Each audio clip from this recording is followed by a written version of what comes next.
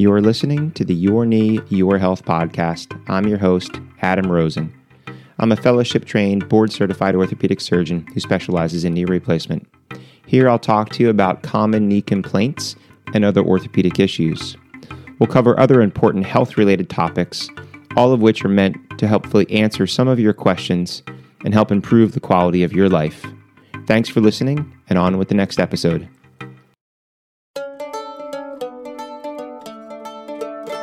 Hello and welcome back. I'm Adam Rosen, and you're listening to the Your Knee, Your Health podcast.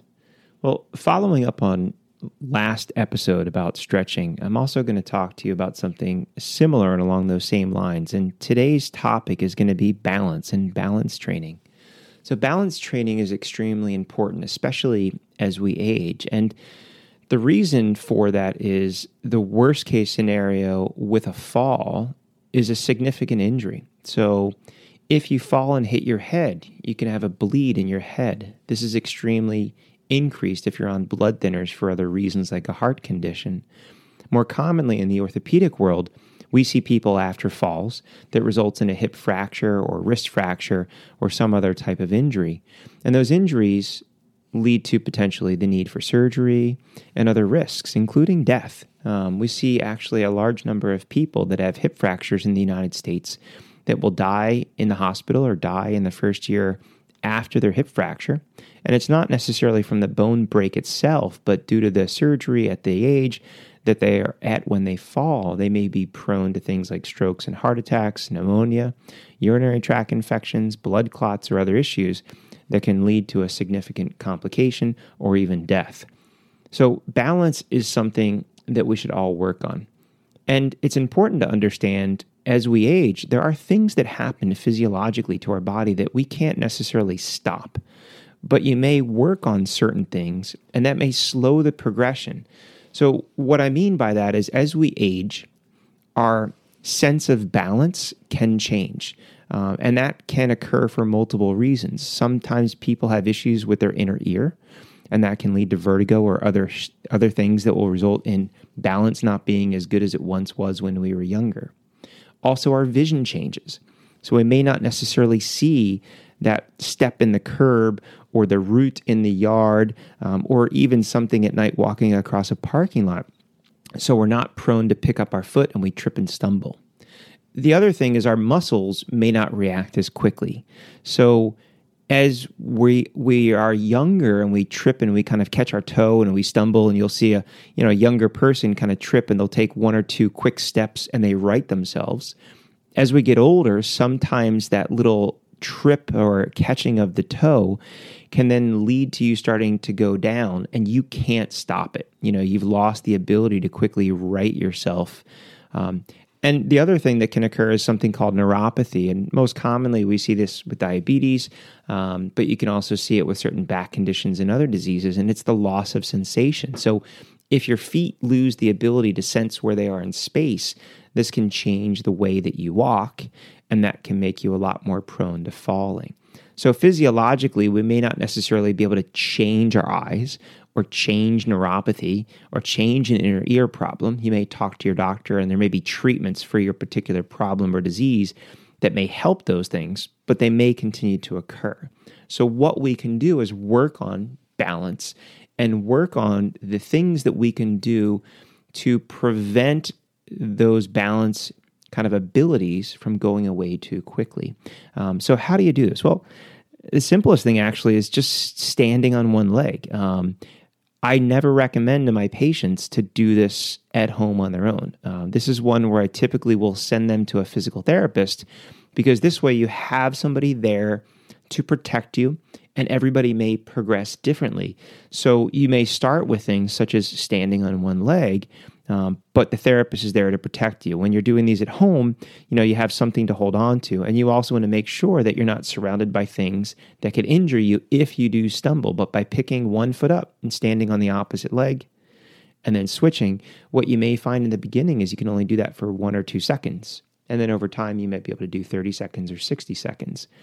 Now, there's other things where a therapist may use a ball that's deflated or certain special mats where you're standing on these things which are meant to move And what you're then doing is working what's called proprioception.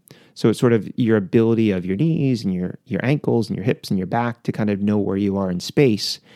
And you teach the muscles and your center of balance to react to those subtle changes. You'll even sometimes see really fancy, sort of more high-intensity balance exercises. A lot of younger kids use these, especially if they're into board sports such as skateboarding, surfing, or snowboarding. And there's all types of variations on these boards. These are very advanced. These are things I do not recommend to my patients to go out and buy, but you may see some modification of this with a physical therapist or a trainer.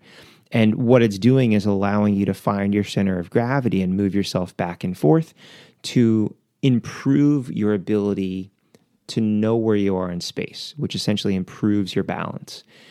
Now, if you do go down that road and you start to see some improvements and you basically sort of pass the introductory type of stuff, you work with your physical therapist, your trainer, there's lots of really interesting balance classes. So depending on your age and your ability, you may be able to find local balance classes, and you can work in these classes with other individuals in a safe, controlled environment, which again can teach you different tricks and tips and how to improve your balance, muscle strength, proprioception. Now, there are options online, but again, when you start this, if you go online and do these at home, there's a greater risk if you're not being protected or guarded or watched carefully that you may injure yourself. So I strongly recommend against that as a first option, but it is something that if your trainer or your physical therapist thinks that you're safe and ready, they may recommend some other things just to kind of mix that up. Now, as far as simple balance things, as far as a protective thing, is as we get older, if we're having issues with falls, if we're having issues with tripping and stumbling, you really want to make sure that your house is safe. So you don't want to have big, thick throw rugs where you could potentially catch your toe. You want to make sure that there's good lighting, that you're not walking around where it's dark. You also want to make sure there's not cords and things. And be aware if you have pets like small cats and dogs, you want to make sure that you're aware of where they are. It's notorious that they're trying to be nice and get close to you, but if you're not aware that they're there, it's very easy to trip and stumble over your pet and then fall and injure yourself. So number one important thing is let's try to prevent falls.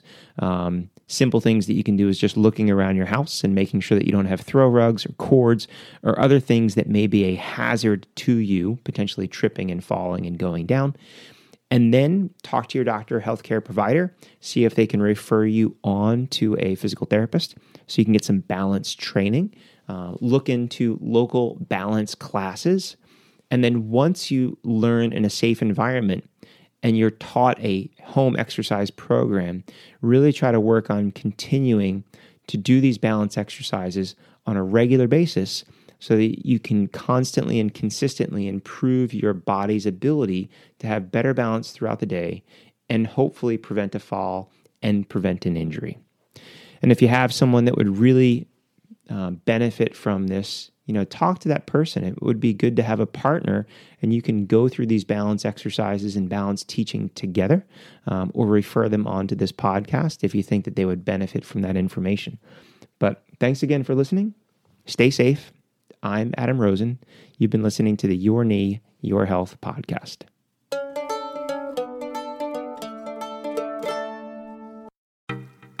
Thanks for listening to the Your Knee, Your Health podcast. If you've not already done so, please subscribe so you'll be notified of future episodes. And if you enjoy what you're hearing, please take the time to leave a review. It helps other people like you find the show. I'm your host, Adam Rosen, and until next time, stay safe.